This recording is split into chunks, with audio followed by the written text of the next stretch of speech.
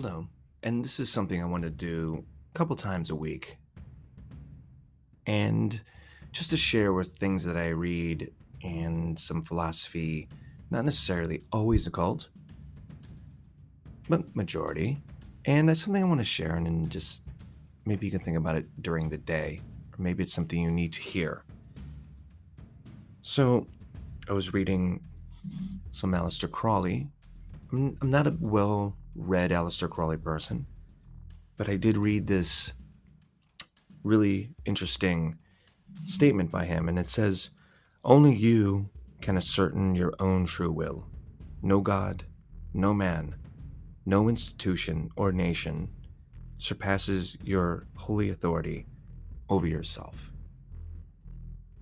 This is something, when I read, is so important, especially in Luciferian witchcraft or Luciferianism for myself, and that you are your own God.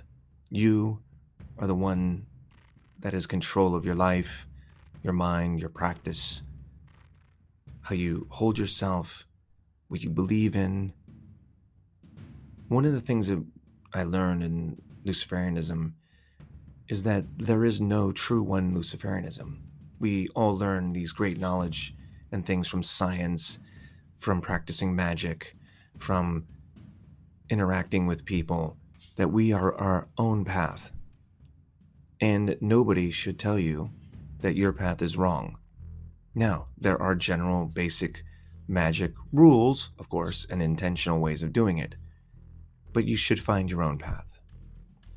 This is something that Aleister Crowley said, but also that even the Buddha said when he died, before he died.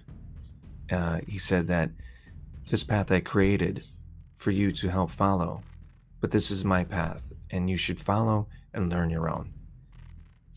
So no institution, no religious order, no belief system, unless it's helping you and you take parts and pieces from it, that is what you should be doing in your life.